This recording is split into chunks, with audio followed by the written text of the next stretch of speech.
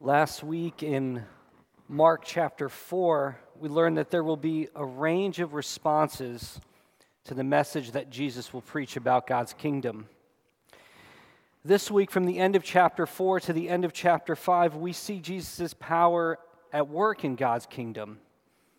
And what he can do is overthrow a range of evil forces that opposes all that God is doing in the world. Now, these range of evil forces do share a common characteristic, and that is death. Because at the end of chapter 4, the disciples are facing a near-death experience. They're on the boat, and they're assaulted by a heavy storm, and as the waves are thrashing down upon them, Jesus stands up on the boat and speaks a word of peace and stills the storm and saves the disciples. And in the first chapter, in the first part of chapter 5 rather, there's a man that is tortured by demons. He's in a state of living death, and Jesus breaks his shackles and sets him free. Now in our verses this morning, Jesus is asked to deal with two kinds of death. The first, there's a 12-year-old daughter of a synagogue ruler, and she is fast approaching death. And the second is a woman who is bleeding, and she is dying a slow death every day for the past 12 years. She suffers from an incurable uterine hemorrhage. And in both cases, just as he did before, Jesus will intervene with his saving power. But what we will see this morning is that as Jesus displays his saving power in relation to these deaths, he deals with two critically important issues as it relates to life. One is the question about social status, and the other is the problem of shame. Social status and the problem of shame. These are issues we all wrestle with. And here Jesus is going to address them as they relate to faith in him. By social status, I'm taking this in a positive light, in the best possible light. It's the way we want to live, the way that we want to live to be respected by others. It's the desire to have a good reputation, whether at school or at work. It's something that is worth keeping up with in terms of how we relate to people. So the question of social status is what Jesus is going to deal with as he approaches Jairus. That's the first thing we'll look at this morning. But then shame, on the other hand. Shame is the sense of defectiveness that we try to bury. If status is what we want other people to see, shame is what we want to keep from their sight. The more that shame rises within us, the less of a social standing we have with others, or at least that's how it feels. So the problem of shame is what Jesus would deal with in relation to the bleeding woman. That's what we'll look at second this morning. But what we're also going to see is that when Jesus addresses these issues, he shows us what kind of community the church ought to be, what kind of body we are to be of his in this world. So let's look at the question of social status. Let's start by looking at Jairus. A recent poll question of nearly 20,000 people asked, "What most defines you?" And of the four options given, overwhelmingly most answered profession. Profession is what most defines them, more than gender, more than race or political party. Interestingly, religion was not one of those options. What we do tells us most about who we are, at least according to these 20,000 people, or one really anxious voter that kept on voting 20,000 times, we don't know. And the simplest explanation for why this would be for us is because in our culture, what a person does, a person's profession, is most directly linked to their income level and to their social status. And here in the opening verses, we encounter a man, a well-known man in the community named Jairus. And Mark defines him by the way that most people want to be defined by in our society, by what he does. He's a ruler of the synagogue. Now, although he probably didn't get a paycheck from the synagogue, as one of the rulers of the synagogues, he had a lot of responsibilities. He funded the synagogue's activities. He had to make sure that the building was in good enough shape. He had to make sure that the scrolls were good enough to be used in worship. He had to use his means to provide for the religious life of the community. So to be in his role, he didn't just have to be successful financially, but also socially. He had to use his wealth for the good of the community. And if so, you can see why he was a well-liked person. But as much social and financial capital he had, none of that was enough to keep him from bankrupting him of the most precious thing in his life, and that was the life of his daughter, the life of his little girl. Every parent's worst nightmare became his reality. A couple years ago, I remember when I couldn't find one of the girls when we were playing in the park, and I just remember in that time, those minutes that felt like hours, and the panic of missing one of my little girls. And then I started to realize if I came home and said to Jessica, 2 out of 3 ain't bad, that wasn't going to cut it for her. So I can't imagine what this man must have been going through in his experience. Now, the last time Jesus was seen at a synagogue in Mark, the officials were out to arrest him. But Jairus didn't get the memo, either that or he didn't care because he was so desperate. He seeks an audience with Jesus, the teacher and the miracle worker, so he pushes his way through the crowd. He falls to his knees begging, and like the leper in chapter 1, he pleads for his daughter's life, before Jesus. You see, when you are desperate, dignity takes a back seat. This man of great social standing, a ruler of the synagogue, gives up his standing and crumbles before Jesus and says, Jesus, you have to fix this. You're the only hope that I have. His daughter's life is hanging by a thread, and in a very real sense, his life is too, because that's what any parent would feel like in that situation. All the means and all the influence that Jairus had, the things that we would want most our life to be defined by, were powerless to free him from the grip of death for his daughter. Couldn't answer any prayers. If you haven't had this experience yet, there will come a time when the number of commas dotting your bank account line or positions that you have held or awards that you have won will simply be no match for the hardships of this shattered and sinful life. Won't be enough. The actor and comedian Jim Carrey said, "I wish that everyone could get rich and be famous and have everything so that they could know that that's just not the answer to life." And so often the case, it's the ground-shaking experiences of life that wake us up to that reality. So drop down to his knees. Jairus actually stands to teach us an important lesson about faith. And that's no matter how high our social status, the need for Jesus' saving power remains. No matter who we are, we all have some sort of social standing, whether it's within a large network of people or just within our own family.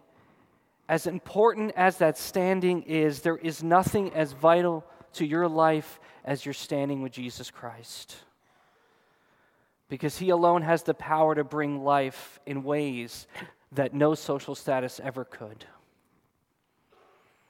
Jairus and his daughter's life is hanging by a thread, but by coming to faith in Jesus, by coming to him in this position, he's actually in the best position he's ever had. Baptist preacher Charles Spurgeon puts it this way: better to be dead at the feet of Jesus than alive anywhere else. Do you believe that this morning? Have you come to the realization, like Jairus, that no matter how high your social status, when life brings you down and death is knocking at your door, you need something greater than you could muster? You need what Jairus needed, and that's the saving power of Christ. Now look at what Jesus does when we come to him in this way by faith. Jesus responds to this concerned man with amazing compassion. He goes right along with him. Just goes right with him. No questions asked. Now, as dire as Jairus' situation was, and as radical as his faith is, Jesus encounters another person who is facing her own death and shows us just how radical faith can get.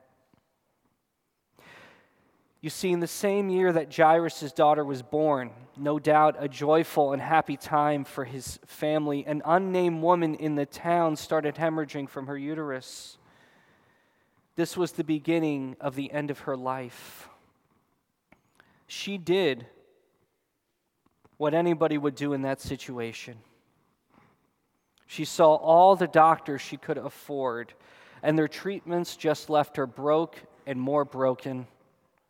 The condition just got worse. Now, as if the medical prognosis wasn't bad enough, according to Old Testament law, her perpetual bleeding left her in a state of being ceremonially unclean. And because of her condition, she could probably never marry. She couldn't attend synagogue. She couldn't be part of any feasts or celebrations. She couldn't even hug anybody because she would defile them. And unlike the synagogue ruler, you wouldn't want to be in her company. Just think about that. No family, no participation in religious worship, no community that she could be a part of, not even friendly human touch. There's a Russian proverb that says, shame is worse than death. And in the case of the woman, you could see why that would be true. Because for the past 4,380 days of her life, she had to come to grips with the fact that the only contribution that she would make to her community is how she made it unclean. Now, as we heard in Leviticus, other women could be deemed ceremonially clean again. They could participate in worship. There was a sacrifice that they could make to be welcomed back. But for her, the only part of the Levitical law that applied to her was the line that said this: so long as she continues to have a discharge of blood, she remains impure.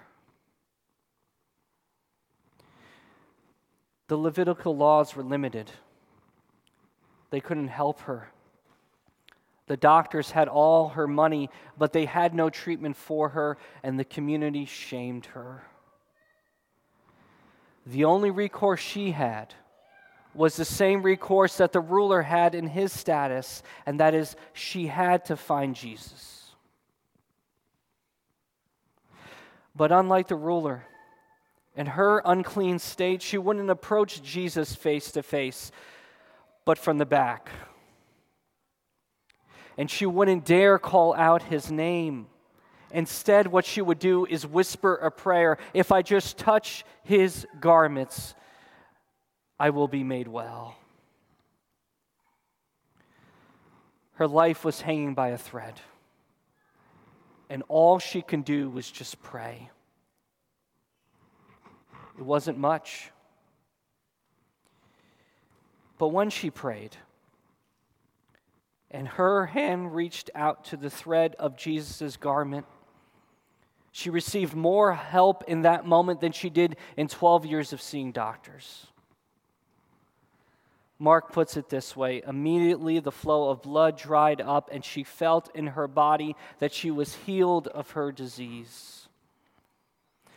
Until that moment with Jesus,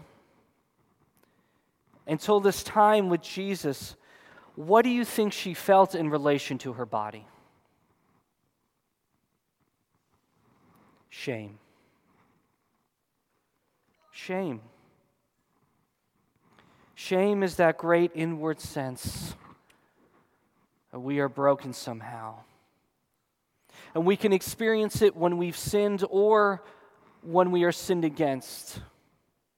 So, for example, when we use cutting words against another person, that can make us feel shame. Or when we are on the receiving end of those cutting words, that can cause us to feel shame. Even if we know that we have been forgiven for what we've done, that sense of defectiveness stays on us and with us. So shame can weigh on us whether we sin or sin against, but beyond that, we can simply experience shame because we live in broken bodies and in a broken world. And Jesus offers the remedy for all occasions for our shame because he can save us from our sin and heal our bodies no matter how extensive the damage. Look at what he does for this woman. In the most personal area of her body, in the most private aspect of her life, Jesus Christ heals her shame. Do you know what it's like to carry shame with you like this? Maybe your body doesn't work the way that it used to because of an accident or medical condition or because of aging. Your quality of life has never been the same. Or maybe you were born with a condition and your body and brain has never done what you hoped it would do. And you think just how different life could be. You have an intellectual disability that really keeps you back at school. A speech impediment that makes you not want to state your mind. Your hearing isn't what it used to be, so you find yourself removing yourself from company. These are all the ways that shame can collect on our bodies. But sometimes the things that make us feel the worst shame, they don't have a medical diagnosis, and there is no treatment protocol. The shame that comes from family rejection or past relationships, the experience of divorce or remarriage, the shame that comes from joblessness or failing at a degree, the shame that comes when others don't talk with you at school. Some of the heaviest shames we carry are not detectable to the doctor, and they can even remain hidden from our friends. And whatever ways shame has hit you most personally, whatever you experience in your body or just deep in your heart, Jesus Christ's great desire is to heal you, is to remove that shame from you. And it's important that you see this. Look at what happens after the woman's body is healed. Jesus asks the question, who touched me? Who touched me? And the disciples think, that's a stupid question, because all they see is the crowd. They don't see the suffering individual in their midst. And that's the person Jesus is most interested in. The person who is suffering most in their midst. He isn't asking the question for information. He's asking the question because he wants to complete the transformation. Beyond fixing her body, So as Jesus is looking around, the woman falls before his face now and tells him the whole story. And she does so. Why? Well, she does so to let him know just how much he's gone through. And Mark gives us an interesting detail. She does so with fear and trembling. Why is she afraid? Why would she be afraid? Because from a psychological view, when a person is so used to living in shame and they finally receive grace, it feels like they've done something terribly wrong. They're not used to the feeling of something good. Or perhaps from a theological view, she was afraid because she had broken Levitical law and would have tainted Jesus, this great teacher and healer. She would have made him defective. And if there is one thing you take away from this morning's sermon, let it be this: you can't make Jesus unclean with your defectiveness, but he will make you clean by his holiness. Look at how he restores the dignity of this woman. In the midst of this large crowd, Jesus says to her, "Daughter." When do you think the last time was that somebody said that to her? Or spoke to her so kindly? "Daughter, your faith has made you well. Go in peace and be healed of your disease." As deeply personal as her affliction was, Jesus healed it. Jesus doesn't try to reason with her shame. He doesn't say there's nothing to be ashamed of. No, because shame doesn't respond to reason, does it? He doesn't try to just simply give her coping tools with her shame, as important and as good as they might be. No, he removes her shame. And in order to do that, for as public as her shame was, so must her acceptance must be.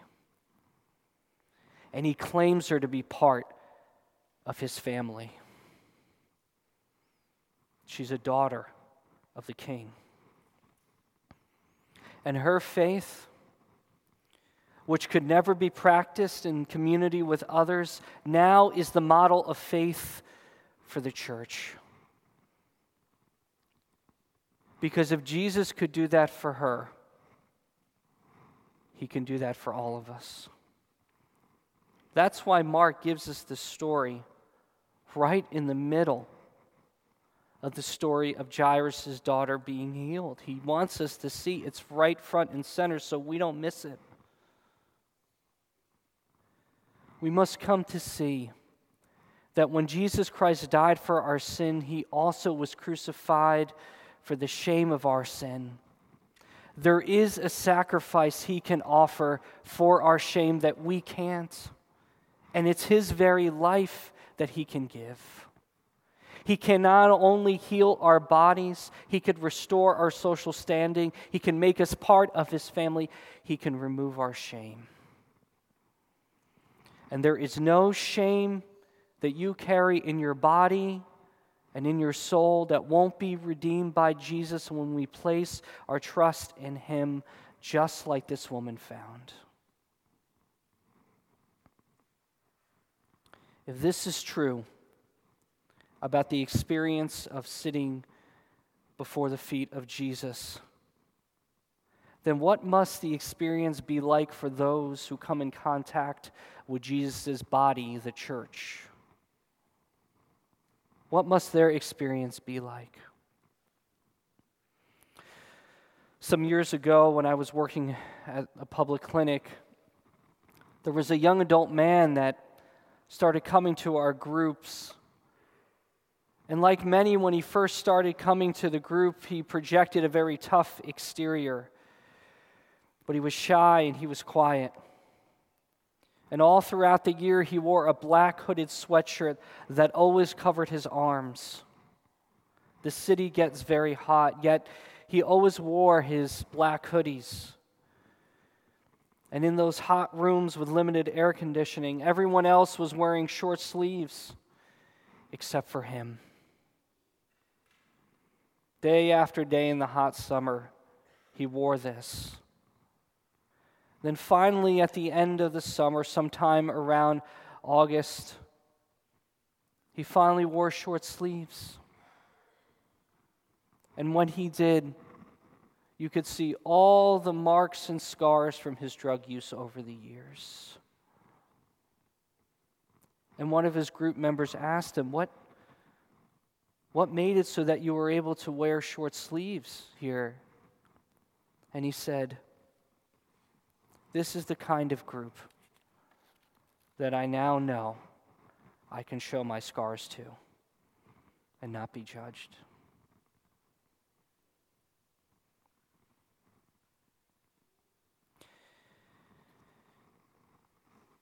He had many scars,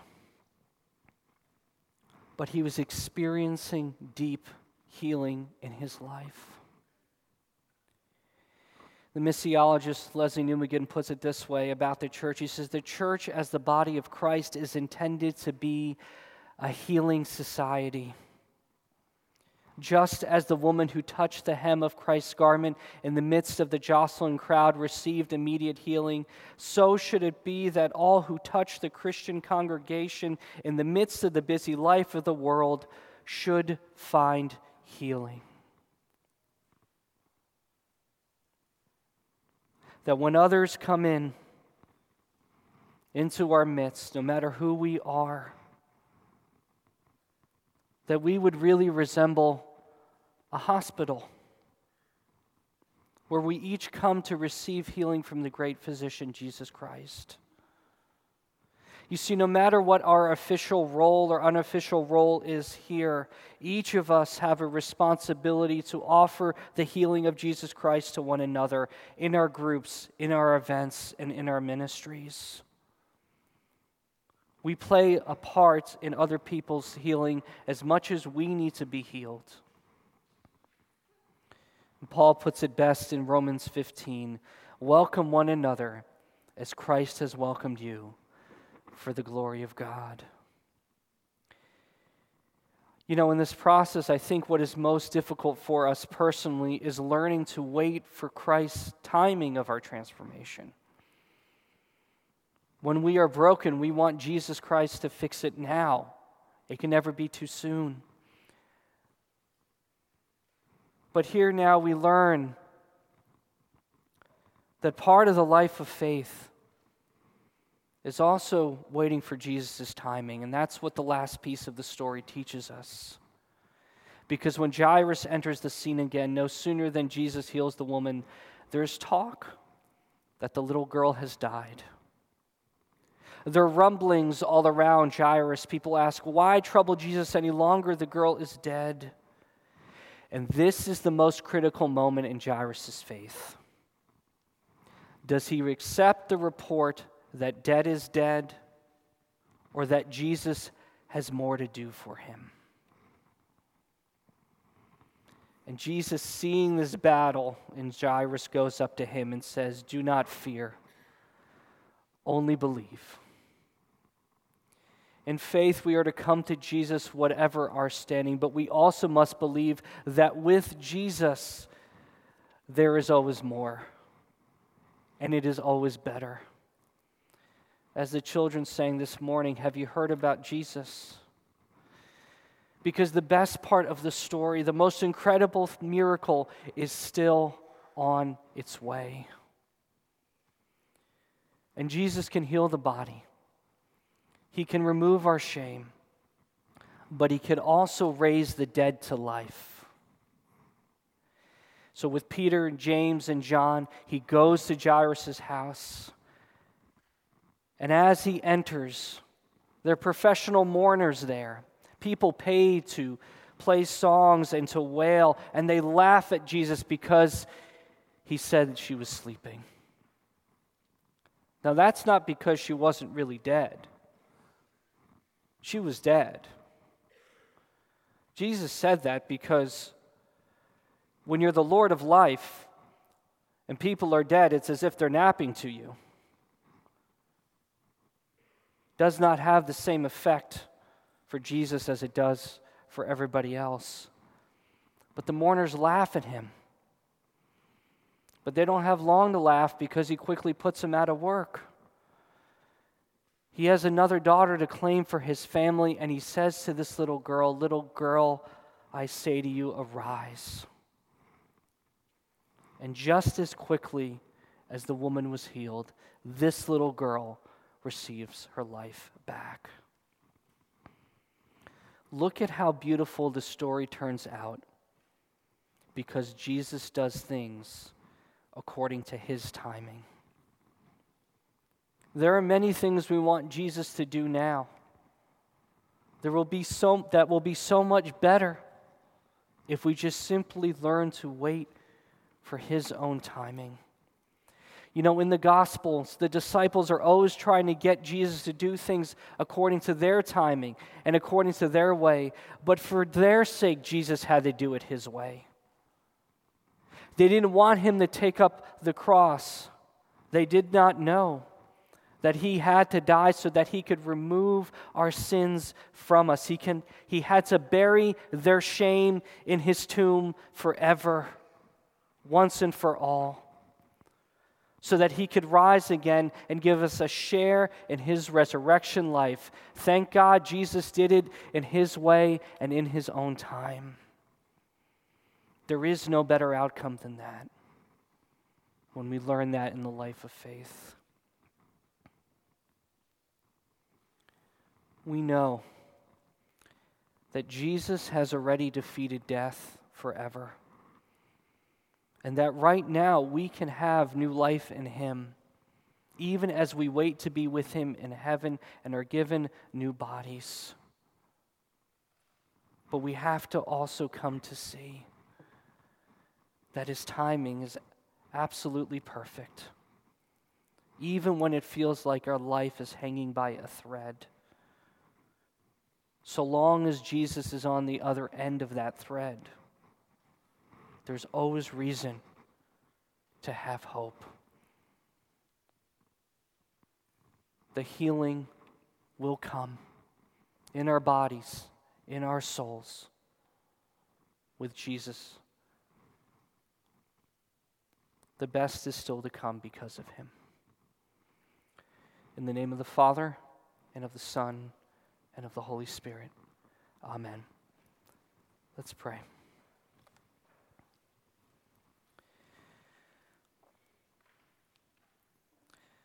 Lord Jesus, we thank you that